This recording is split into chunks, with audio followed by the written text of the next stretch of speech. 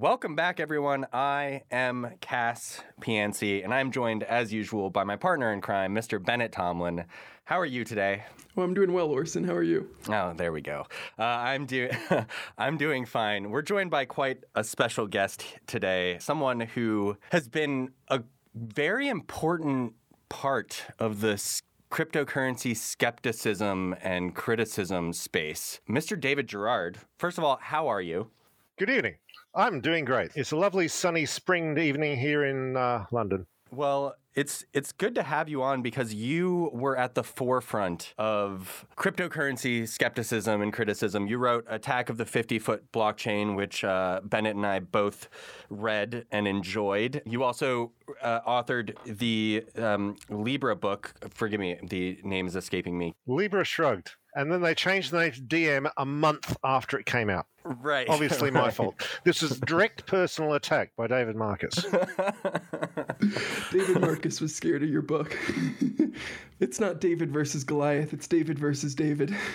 I think it's important to have you on because, well, for a few reasons, but I think mostly because you've been here a lot longer than we have, and you've played an important role calling out what you perceive as, I guess, an industry worth of bullshit. I mean, that's an objectively correct description of cryptocurrency. So, yeah. Well, let's talk about it. Obviously, I'm sure you've gone over this 100 times, but I'd love to hear how you first discovered cryptocurrency and why you've been so critical of it. I started looking into it around 2011. I think I first heard of it in 2010 when WikiLeaks got cut off from PayPal and MasterCard and Visa, and I was outraged. I thought, they can't do that. They can do that. And, someone suggested, they could use Bitcoins. What are they? Some sort of internet money. I looked at it a bit further and discovered that this was some sort of weird internet nerd money being done by our very good friends, the basement-dwelling internet libertarians. And I had long had experience of these guys online because they've made things better online for decades. And Bitcoin proved to be no exception. I predicted at the time that this would just be an inexhaustible mine of comedy gold, and it has turned out to be so, just by the nature of the people who started it and why they would have started it. I hadn't even looked into it deeply at that stage. It was just anything done by these people would be basically a manifestation of just world fallacy amongst privileged nerds who are convinced that the entire rest of the world is a simplified version of front-end JavaScript. And, these people are endemic, and they're endemic for... I've been acquainted with these people for many years. So Bitcoin is just another one of those. So I followed it a bit for a few years and gradually built up the Bitcoin article in Rational Wiki, a small skeptics wiki, which I edit on. I built that up from like 2 lines to a reasonable article. And I don't know why, but for some reason around 2014, I found myself on Reddit r/Buttcoin, which is just a wonderful place full of heartwarming people and the correct views on things. Like you called me before one of the first skeptics of crypto, and that's absolutely false. Everything I did was basically built on a whole bunch of these guys who correctly called these bozos out very early on. Are you calling me a liar, David? No, How you're dare just you? you're just underinformed, and I'm here to help you with that. In my educational role. I mean, some of these guys they're still around, like George Stolfi, who still tweets occasionally. He viciously dismantled this nonsense on Buttcoin for quite some time. If you ever want detailed expositions of precisely why Lightning Network cannot possibly scale. Yeah, well, we had a good friend of ours was working to build L2 and Lightning Network, and he stopped. He stopped working on that project. The whole idea would literally require new mathematics. It's one of those. It's like some of Ethereum's wilder fancies where you realize that actually I don't have a computer science degree. I bombed out repeatedly, so I had to get a real job. But it was like, I do respect the fact that sometimes you just actually got to know shit, and that never sunk in with the crypto crowd, who are really full of this. I mean, it's a standard Silicon Valley stereotype. The Heinleinian hero who pulls things forth from his forehead and doesn't need to do the reading because he is enlightened by his own intelligence. So I got on to Reddit Buttcoin and hung out on there from about late 2014 onwards, which was great. Watching just after Mt. Gox had crashed and that hilarious moment in January 5th, 2015 when Bitcoin dipped to $150. But it was really interesting. So then I joined Something Awful, which is the great big message board where all the internet's worst troublemakers were in the 2000s. And they're still there. It's just now they're 20 years older and they have backaches. Buttcoin actually started there. The people who run the Buttcoin Twitter and the Buttcoin Foundation website, they started on Something Awful in the Buttcoin threads. I mean, I could not have written my book without tremendous help from people on Something Awful and Reddit. There's a whole lot of people that came before me. I mean, I'm just someone who's like still here and persisting because I don't know when to quit. That's my next question, is that considering your perspective on this, what is driving you to continue to stick around? So I wrote the book and I thought this would be a self-published book by someone with decent social media. It'll sell 300 copies easily. But it came out in July 2017, which was when the 2017 bubble was really on its upslope. And so there were no other critical books. There's hundreds, literally hundreds of books on how great crypto is and why you should get into it. And there's nearly no solidly critical books. There's a few good histories, but and a few bad histories. But like for critical books, there's Jeffrey Robinson's BitCon from 2014. He basically spent the 90s writing about financial crimes. And then there was David Columbia's book, The Politics of Bitcoin, which I will never stop recommending to people because it's essential reading. And it was written in 2016, but its history and insight into the history is absolutely solid. And it's great. So chapter 3 of my book, his book is the extended version of that. And then there was my book, and there was no one else. So I got the press to come to me and talked about it, and the book took off. And it's like, kept on selling, and then it took off again in the 2021 bubble, and it's come out to like 15,000 sales. This is not what a self-published book does, but mine did. So cool. Yeah, but so is that the main reason that reason you're saying that you've chosen to stick around is because you feel as though you're one of the only critical voices? It's because it turned into half a job. I mean, I stick around because it's interesting. I mean, it's absolutely fascinating, and it's an endless clown car of speeding towards a dumpster on fire with more clowns jumping on. I nicked that description from someone from Buttcoin who was using it to describe Bitcoin's El Salvador, but really it describes all the crypto. I think my favorite description of Bitcoin period came from, I don't know if it was Buttcoin or that tweet where someone talks about, imagine leaving your car motor running, but Twitter. I don't know. I can't get the exact phrase down, but yeah. Something like running your car to solve Sudokus you can buy heroin with. Yeah. Right. Yes. And like around July, I think, my wife said to me, "Oh, you should do a Patreon for this stuff." I went, No, I want to stop thinking about this and write about something else. And she was, of course, correct, which is a lesson I'll probably learn eventually.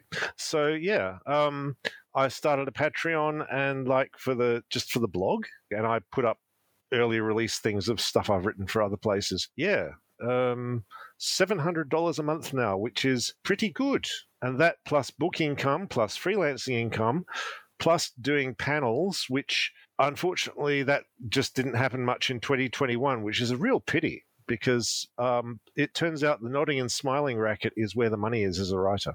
So basically it turned into half a job, so I kept doing it. But also it's given the amount of work I put in compared to the money, it's clearly I'm not in it. If I was in it for the money, I'd be doing something else, yeah. You'd be writing one of the hundreds of other books that are positive. It's like I said to my wife, "Oh, why am I doing this book rubbish? I should do an ICO," and no.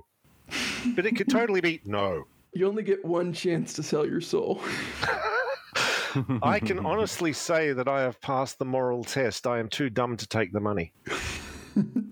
Well, clearly we are as well, sitting here doing a podcast for free. Being a skeptic or cryptocurrency critic is a challenging pursuit just because the cryptocurrency community can be a bit toxic and standoffish at times. And I know there were lots of times I almost wanted to step away because of that. I'm like, this can't all be worth it. Have you ever felt that, or do you keep more of a laugh at the responses kind of mentality? So the online weirdos are the worst 10%.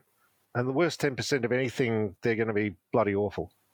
I was actually surprised when I started doing panels in like 2017, 2018, and I met Bitcoiners and they were normal. And they were much more optimistic about the future of this stuff, but they agreed on consensus reality. They were normal people. So, and they're fine. I've got like friends who are into crypto lots, and I'm on lots of crypto chats with decent people I do stuff for. You know, a lot of people are fine. One thing that surprised me when the book came out was a lot of people who were Bitcoiners liked it because it was actually reality-based instead of frothing, unrealistic nonsense, and they found that refreshing. Like, the space had gotten too BS-y even for them. So the fact that I wrote down facts and had about 400 footnotes with little numbers and everything, and you could check them, and in the ebook you could click on them, you know, that helped my credibility a lot. I mean, there's frequently times, even still when I'm writing or researching something, when I pull your book off the shelf so I can crib off the footnotes in the bibliography to find the original sources for certain claims and stuff.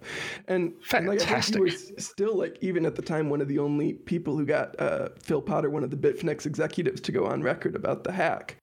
Yeah, I didn't actually quote him in the book, but the description of the hack is basically what from him. Now, Tether have been caught in a number of untruths in the past. However, his description matches the previous description I'd be given by someone else who I can't name, but I bet they're watching, so hi, which I posted to Reddit Buttcoin. And then someone from Bitfinex got in touch and said, look, that's not how it happened. Do you want to talk to Phil? They really didn't want the description I had going out, so he gave me a more detailed description, which, well, it's basically a more detailed version of the same thing, and it rings true. I wrote a blog post recently about Heather Morgan and whatever her husband's name was, Ilya something. Ilya Lichtenstein, right? That's the one, Ilya Lichtenstein. But that I suspect it could be a social engineering rather than some sort of computer science whiz-bang genius. Most hacking is just social engineering and doorknob rattling and persistence, you know. Hate to say that maybe the Bitfinex and Tether executives aren't the brightest bulbs in the whole world. You know, it's interesting because Phil was actually one of the most qualified of them because he was an experienced trader. Yes. And, you know, he knew what was constituted good conduct and what didn't constitute good conduct. He knew. Whichever one he chose, that's a matter. That's between him and God. But, you know, he knew, but he was an experienced trader. He knew what the job was. You know, I mean, Razzlecam was great to see. It was like, this was like going back into the early days of Bitcoin. Like, they were all a bunch of weirdo freaks. It was amazing. The absolutely bizarre characters who got into this stuff just because they thought magical internet money was a fun idea. I think they're still there, don't you? Oh, they are. They're just overshadowed by the number go ups. Yeah, it's gotten a little more institutionalized, you know, since like CME had futures and there's big firms trading it now. There's a bit of a different mentality when you like look at the average Bitcoiner than there was in like 2016. Yeah, I think that's actually a good question. How have you noticed, as a skeptic and critic, how have you noticed the space change over the past, let's say, 5 years? The scams have gotten bigger. A lot of it, I think, the authorities have just been asleep because no one cares about crypto. It's tiny. In the scheme of finance, it's really not very big at all. Now they're worrying because they're worried about these guys becoming systemic. That's the big threat because, you know, if you have an $80 billion institution, it's called Tether, and it's messing around with money in ways that are clearly completely shonky, you don't want that going near the actual economy where people live. On the other hand, if it's off in its own little sequestered bubble, let them kill each other, let them fight. So it's when they start threatening the world with interfering with the real economy where people live that the regulators get upset. I think that if the crypto world does not like regulators being up in their business, they need to blame Facebook because Libra absolutely frightened the crap out of them. Every regulator, finance ministry, central bank. I mean, I wrote a book where the central banks are the good guys. And that took some doing. You know, this was actually going to be my next question, is because I remember reading your coverage of the Libra hearings and reading through Libra Shrugged, and I thought you laid out the case quite convincingly that it was a wake-up call to a lot of regulators in these financial groups that crypto is small, but the same ideology, the same technology can be used by these other groups to reach this kind of scale where it becomes a threat. And the dichotomy that was so strange for me is you heard all these central bankers, these finance ministers, these regulators making statements that seemed like they were going to apply to a lot of other stable coins and other things. And the crypto industry seemed to largely ignore those hearings. Like, it was very rarely discussed, and it was a strange thing to observe. Do you have any thoughts from that period? So the reason why they went after Libra was because it was retail. It was supposed to be actual money in the economy doing the job of dollars or euros or pounds or whatever. When a regulator says the word systemic, that should be correctly interpreted as they're setting off the air raid sirens, right? Systemic means this could break things. Because the one thing they fear more than anything is another 2008 financial crisis. And like I say in the book, the Libra Reserve Plan would have done another 2008 or risked it, you know. A great big money market fund being run by bozos. They had arrogant plan and they had no idea what the hell they were doing. Perfect combination. Very Facebook. I mean, I wrote that foreign policy article in June 2019 and my editor turned it up a lot and made it a lot more hard-hitting and vicious. And I had nothing on the honourable gentlewomen of the Senate and Congress in July. Holy shit. They just ripped piss out of David Marcus. I mean, I can't really fault him because could you do a 7-hour session, 2 7-hour sessions, one after the other, in front of the people running the world's largest economy? You'd probably slip up occasionally. Maybe, but we don't have much to hide, and we're not trying to build the next too big to fail money market fund. So well, exactly. So they don't worry about Tether because Tether is just people playing with monopoly money, but they will worry if they go near US customers, but they'll worry about that because advice to investors. I know you disagreed, Bennett, but Doomberg's theory about why the SEC rejects spot ETFs but accepts a futures ETF is the futures ETF doesn't touch Bitcoin. It's just a bet on dollars in the price in dollars, whereas a spot ETF involves buying Bitcoins. Getting back to your question, why is the crypto world ignoring the regulators and the things they're saying? It's sort of defiance, sort of stupidity, sort of performative stupidity a lot, because these people are not unintelligent. And they also know what money is and how it works and what the rules are. But god damn, they come out with stuff that makes them sound like dumbasses. Well, and that is something we talked about a little bit when John Reed Stark came on the show, former chief of the SEC Office of Internet Enforcement, and he referenced the Dow report and how it laid out how how this was pretty clearly a security, and they got this order, and then laid out the all of Jay Clayton's statements on how basically every ICO he saw was a security. And yet the claim you hear from a lot of cryptocurrency people is we just haven't gotten any clarity yet. How are we supposed to know? And clarity is absurd, meaning let me do what I want. They're very into the theory of forgiveness rather than permission, which makes sense in some industries and in some ways. I'm not opposed to that in theory, but man, it has not been good for making cryptocurrency look like it's a legitimate industry, because what we see because of this is a proliferation of scams and frauds and not just ones like Enron or something where it's massive. At least on some level, I guess on some scale, Enron was providing services to people, but it was a giant fraud, right? It was one big massive fraud. But the stuff that we see in cryptocurrency is fucking BitConnect, you know? You go, what this is it's so obvious. It's just too obvious. It's so obvious. That's why I've got these little stickers I send out to people, which was actually a design some guy did on something awful. Bitcoin. It can't be that stupid. You must be explaining it wrong. The dumbass schemes that just could not work. And you go, how do you get away with that? And, oh, that's right. You get away with it because no one bothers prosecuting you for your blatant crimes. Well, this goes back to what we've been seeing, in which we did an episode on as well, about the Ponzonomics of cryptocurrency and how like they're almost trying to normalize Ponzi schemes as a form of economics. And you're like, that is... Well, the dollar is a Ponzi scheme if you really think about it. Fuck. Or if you really don't. I hate that. If you deliberately try not to think at all, you might come to that same conclusion. If you think the way I do. So, yeah, it's like there's a lot of performative stupidity. There's a lot of people pretending the rules don't apply to them because they shouldn't. A lot of it is targeted internally. A lot of them, they do long threads which are basically designed to cheer the troops. Let's remember, this is a scam with real victims. We know the economics of crypto must be zero sum as long as you're keeping count in dollars, and they're all keeping count in dollars because no one really believes that hyper-Bitcoinization is going to happen. I mean, Jesus, you know. I mean, a few of the so-called weirdos from the old days probably still believe. Yeah, but they're no one. You know what I mean. They're all in it for the dollars, the quite definitely US dollar fiat. And there is no dollar that comes out of crypto to a winner that was not put in by a loser.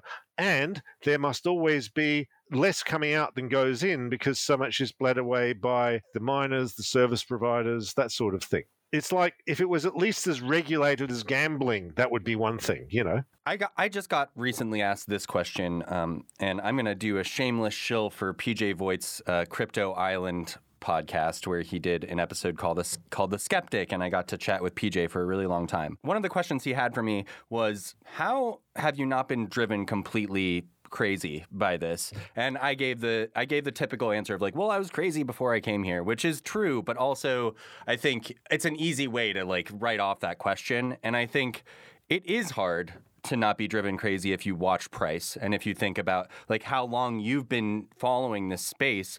And I know it's such a simple question, and it gets thrown in all of our faces like almost daily that like, well, we're no coiners. We could have bought in at any price. We're obviously not going to make it. But why haven't you been driven crazy, David? Because, you know, I'm an old guy and I'm set in my ways and I know how I think. Once you realize that the words Bitcoin and blockchain, when I'm asked these days, what is a Bitcoin? How does a blockchain work? The correct answer is not to go into technical detail. Don't go into technical detail. The first answer is it's a promise you can get rich for free.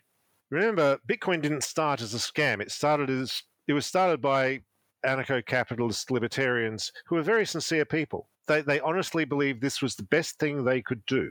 And even they, very early on, thought we're going to get rich from this for free. You can totally make money in crypto. I'd never say you can't make money in crypto, right? You can absolutely make money in crypto, but it is an unregulated shark pool, and you'll make money if you're a better shark than all the sharks who are already in there and present and set up the pool. It's so easy to even reflect on, like, if someone got involved in Bitcoin really early and let's say they held their coins at the wrong exchange, they're not rich now. Like, that's all it takes. That is all that you need to happen to... Well, I think you need to read Crypto Twitter a bit more because they will reassure you they bought all their coins in 2009. And withdrew from Mt. Gox a year before before withdrawals got Absolutely. shut down. After being here for so long and seeing that Bitcoin has not failed, I mean, I don't know how you feel, but like, I guess my perspective is that it's not ever in my lifetime likely. It's possible it could go to zero.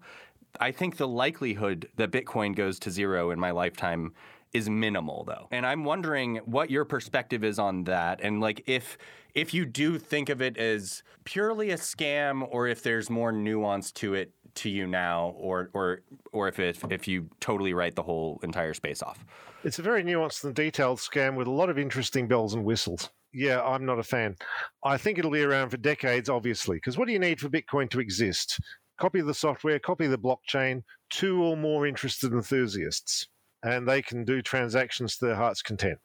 You know, it'll be just like the early days with Satoshi and Hal, you know. But in terms of how exchangeable it is for actual money, that's a completely separate question. I've been saying, at least for the last few years, this is on record, that the future of cryptocurrency is to become increasingly regulated. And it'll eventually become an asset that you can only really get into if you're one of the rich guys. With the goal being what for that then? Just because otherwise the authorities aren't going to put up with it. So just as a speculative asset, you think basically. Like a casino. It can't possibly work like currency. Like, it literally just is not useful for that job. But as a speculative asset, well, it's digital gold. So it's a well-known inflation hedge. I saw a great clip of Ben McKenzie on CNBC where the host said, they say it's an inflation. He said, didn't it go down 30%? And she went, well, I didn't. She backed down immediately. It was great. But I think that it'll be regulated. And we see this. Now, the regulation seems to be coming not from the regulatory authorities, but from the money laundering authorities. But, we'll take what we can get. Just so I understand, I think, and just to say it back to you, what I perceive your perspective as in full is that you've found work by covering this space critically and skeptically, that you will continue to cover it because you suspect that this is a speculative volatile asset with a lot of fans, so it will be around for a long time, and that regardless of how you personally feel about it, there will be perceived value as a speculative asset, and therefore it's not likely to go away, and it's here to be in. It's going to go on for a while, but Bitcoin is here to stay as an extremely small statement. As I said, all you need is the software, the blockchain, and 2 or more people. How it interacts with actual money is a much more complicated question. I expect everything to tighten down. Remember, the only advantage this stuff has as a financial instrument is the degree to which it can evade regulation. That's why crypto does not work for the remittance case, for example. And the absolutely comical nonsense attempts to use it as money in El Salvador, which are just absolutely incredible and a detailed worked example of this stuff just not working. I mean, even blockchain for enterprise, it's a promise that you can get organizational efficiency for free by magic, I noticed something else. There were lots of talk of enterprise blockchain in 2017 and 2018. Then there was nothing in 2019 and 2020. Then Bitcoin went up and they started talking about it again last year. I got to go on one panel and say, you realize the only reason this panel exists is because the price of Bitcoin is up. And they acknowledged the point. I mean, there's no more interesting story in finance than number go up. It's literally the point of finance after all. But I'd like a bit more interrogation into why it's going up. I also think that a lot of people have forgotten what unregulated markets look like. They're really used to the last 90 years of having the SEC and stuff, and regulation, and markets that behave and are monitored and have rules and stuff. And this turns out to work out quite well because, efficient markets don't happen just by happenstance or naturally or anything. They collapse in a whole bunch of obvious ways if they're not monitored and regulated. But crypto is like the amazing stories of stock operators from the 19th century and up to the 1920s, which led to the Black Friday crash of 1929. So yeah, it works as long as it can evade regulation, and it stops working insofar as it gets regulated. One thing you said there, which I thought was striking, because it's a thing I've talked about with Daniel Goldman, who we've had on the show, who's a developer over at Arbitrum, is that when Russia attacked Ukraine and you had a bunch of Bitcoiners proudly bragging that Bitcoin could not be used to effectively evade sanctions at a nation-state level, which is an analysis I agree with based on the liquidity for these things and stuff like that. But Daniel noted that, guys, I'm not sure you want to be bragging about that. I'm not sure you've really had sink in what was supposed to be the goal of this system and the evidence that perhaps it's not working the way it was intended to. And so you had all of these Bitcoiners, all of these anarcho-libertarian capitalists who wanted to create this censorship-resistant system that would allow... And they're all crawling up the SEC's backside. Yeah, and they're all like, listen, the Treasury says we're okay and can't be used to evade sanctions. And they say them without a hint of irony. And that's because the only ideology is number go up. The rest is just memes, promotional memes.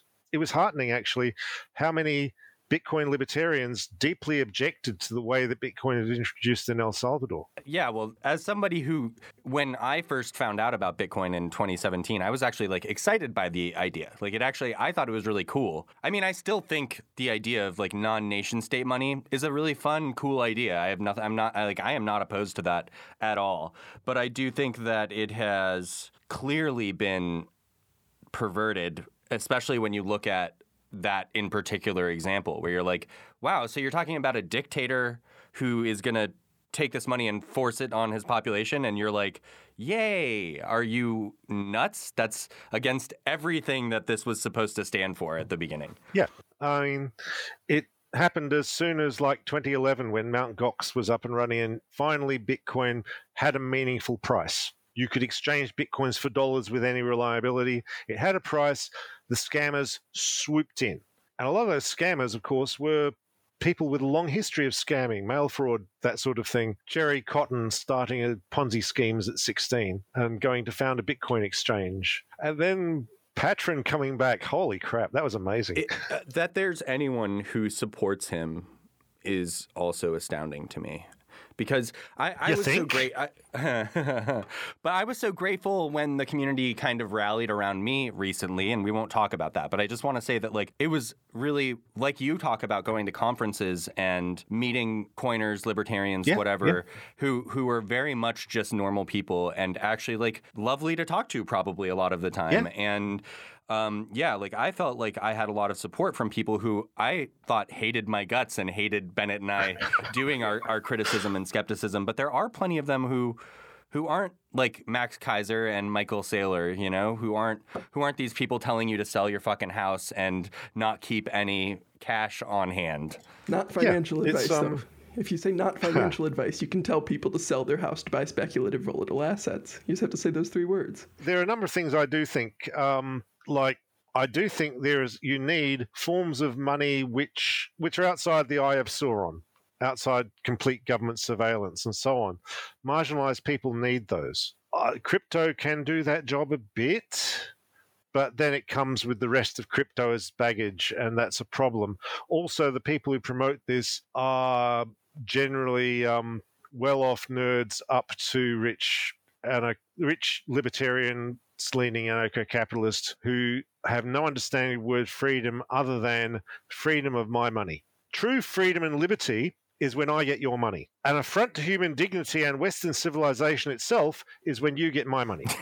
That's the complete ideology in a nutshell. I do think it's generally what I've seen is that skeptics and critics tend to be more accepting of some form of governance, as opposed to a lot of coiners who... We've tried the other way. It doesn't work. I know. But they really, I think they believe that, and maybe the way I'm terming it is wrong, but maybe it seems like they perceive that governance should be done through cryptocurrency, like through the monetary means of this, new mechanism, protocol, whatever, that this is how freedom is made, as though there's no other nuance or, subject matter or reason for government to exist other than money. It's all about money. The standard trope is that you can always answer these extreme libertarian hopes and dreams with, on the other hand, history. Libertarianism isn't a wrong desire. Obviously, nobody wants the government in their face. Governments are stupid. They do dumb things. They're really annoying. And less regulation, that's a reasonable thing to want. You should absolutely fight regulations if they're a pain in the backside, that sort of thing. But you are never going to reach the anarcho-capitalist ideal condition. This goes for any of these political ideologies too, right? I mean, like, this is the same for communism, for capitalism, for There's like no all of good these... idea you can't turn into a bad idea if you just do it hard enough. So, Crypto advocates do have a tendency to try to turn their ideas up to 11. Just really crank that dial and see just how crazy we can make these systems. And the other striking thing about me for cryptocurrency is how short the memories are for cryptocurrency advocates. God, yes. The only people who remember stuff are the critics. I mean, who these days in crypto remembers the dog dick coffee table? Nobody. That's true. But and that's the reason I end up so often recommending your book. And the other one I recommend is Nathaniel Popper's Digital Gold, because it's one of the better histories of the early Bitcoin era. Because without those, you see so many people just repeating the same altcoin scams from 2014 and 2015 and a new wave of suckers buying in. And it's just all the same scam. It was Bitcoin in 2011. It was altcoins in later 2011 onwards. ICOs were the same scam. DeFi was the same scam. NFTs are absolutely the same scam. It's all selling you crypto magic beans with the promise that you will get rich for free. And what's really striking for me is just like Olympus DAO eventually hit like a total market cap, multiple billions. And like if you read through their documentation, in their documentation, they say this can continue to be a wealth generating machine at any scale. They had discovered perpetual economic motions and were just giving it away to people. You'd almost think they were Ponzi schemers. You would almost think so. And like that's the conclusion I ended up having to come to when I read this. Because I'm like, well, they started out as kind of like the honest Ponzi's you sometimes see in cryptocurrency, and then just tell all the What people, a great phrase that is. honest Ponzi's. Then they tell all the people, actually, this will go on forever. I wrote an article a while ago because I prefer to look at these. You're right in that critics and skeptics, I think, focus on the past, and the rest of these people are very future oriented, right? Like they prefer to talk about the unknowns and possibles, and we're all talking about things that definitely have happened in the past. But I wrote about Caritas, which was a Romanian Ponzi scheme. Yeah. And yeah. Well, it's such a fun Ponzi scheme to me because, as I said in the article, when you had the original Ponzi scheme, it was impossible, but there was like a real arbitrage mechanism that he discovered, right? He couldn't make it happen, but it was a real world thing that he was at least able to describe, and people would be like, oh, actually, I guess that might be a real thing that you could do, that you could make money off of. So the difference between that and Caritas was that in Caritas, he was like, it's a mutual aid game. I don't know. It's, you put money in, you get more money out. And everyone was like, it sounds great. I'm in. And so I called that a pure Ponzi versus like a Ponzi. I think the purity there is at least they're being open and honest about like, it's just more money. More money is going to get created. If I remember right, there was a period where one of those like pure Ponzi's, honest Ponzi's, whatever you want to call them, was the highest like smart contract by total value locked on Ethereum at one point. That was that automatic one, wasn't it? I forget its name. That was in 2018, right? FOMO 3 HD is what I think it was called. That's the one. But I think if you look at like what is Tron used for, another cryptocurrency that Justin Sun, copy and pasted from Ethereum. What is Tron used for? It's a bunch of gambling dApps. It's a bunch of garbage that is just Ponzi schemes, just basically just a bunch of Ponzi schemes on a protocol. Like, that's not the best use case in the world. It's pretty hard. When I can argue that there's some cool stuff when it comes to non-governmental money, I can argue that like, oh, if someone I know in a country that's sanctioned, like I technically would possibly be able to move Bitcoin to them maybe without being traced if I did enough good OPSEC. I don't know. But anyway, there's some possible use cases there. When you talk about like Tron or these other things, you go, oh, so it's just a Ponzi machine? Nick Szabo came up with the concept of smart contracts, and 20 years later we discovered the main use case of smart contracts, penny stock scams. Sometimes there's a fancy bit on the side, but mostly just a straight up penny stock scam. Bennett, do you have any other questions? I would note that basically the trouble is that get rich for free is an incredibly popular product, right? You don't even have to deliver at any point. If you just offer this product, people will queue up to give you money because people are suckers. And actually, it is in society's interest to stop this stuff because it's bad. This should be a simple enough point to explain the whole thing. And everything else I say is a more elaborate, detailed version of that, pretty much. And it's unfortunate I have to keep making this point. But it's like the best book ever written about Bitcoin is Extraordinary Popular Delusions by Charles Mackay. And that was written in 1841. Yeah, I agree. I agree. That's a great book recommendation. Everyone should read it. Yeah, it is such a fantastic book, and there's some really just crazy stories in there. I said something similar in the PJ Voigt thing where I said like when I started this journey as a skeptic, I feel like I was like attacking people more, and now I've realized that is definitely not the answer to getting people to notice what's going on. You do need that as well, but you need all the other ways to say it as well. You need all of them at once. I think that's such a turnoff for these people, where it's like they know exactly what they're doing. Oh, I don't know. It can work sometimes people just need to be shamed. It's like all the approaches work just fine. And they're telling them that actually they're doing a bad thing in a way that makes them comfortable is not my first goal. What if they're an effective altruist who promises to use all their ill-begotten gains to save the world? Then is it okay? Send Chris Hansen around for a hard drive inspection. I'll tell you, there was nothing that warmed me to crypto Twitter like having all these coiners tell me in all seriousness that Cody Wilson was set up by this 60-year-old hussy sent by the FBI to entrap this innocent 30-year-old Bitcoiner. As some Crypto Island project put it, oh God, what did they say? The age of consent is a mental maturity. It's about a mental maturity. That's right. Not being able to live within 500 feet of a school is a small price to pay for true freedom. You no-coiner adult fucker. No-coiner is great. It's the best slur. It's wonderful. Isn't it?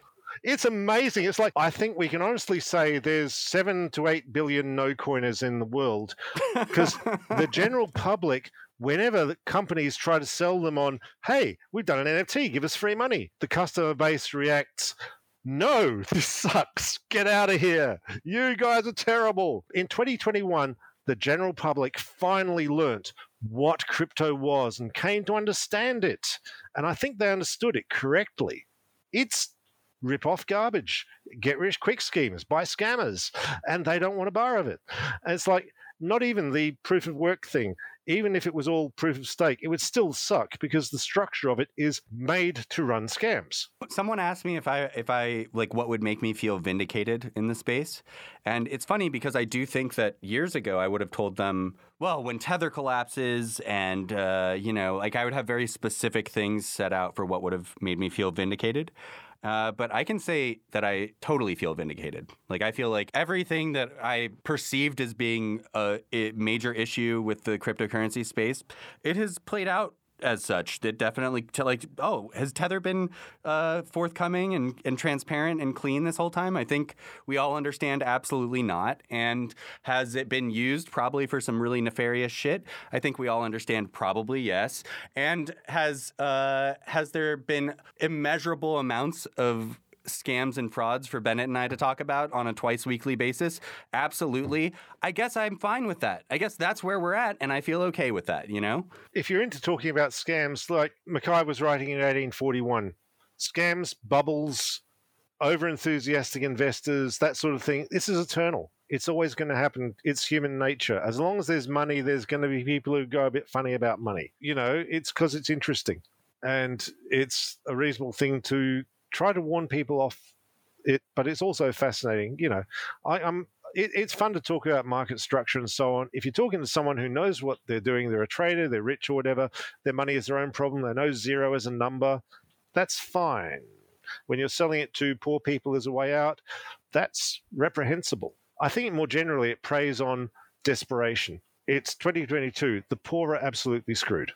Everything sucks. So people have sold this stuff as a desperation way out. And, I mean, guillotines are in short supply, I guess. In the meantime, we have crypto Twitter. Okay. I think that's a good place to wrap it. Another high-quality episode from Crypto Critics Corner. And apparently, I am on now a probationary period for my employment with Crypto Critics Corner, which is weird because I work for free and I edit the show. Bennett Tomlin, you can't keep doing this to me. Excuse me. Please leave a rating or review. My salary that doesn't exist, Bennett, depends on it. Show sucks.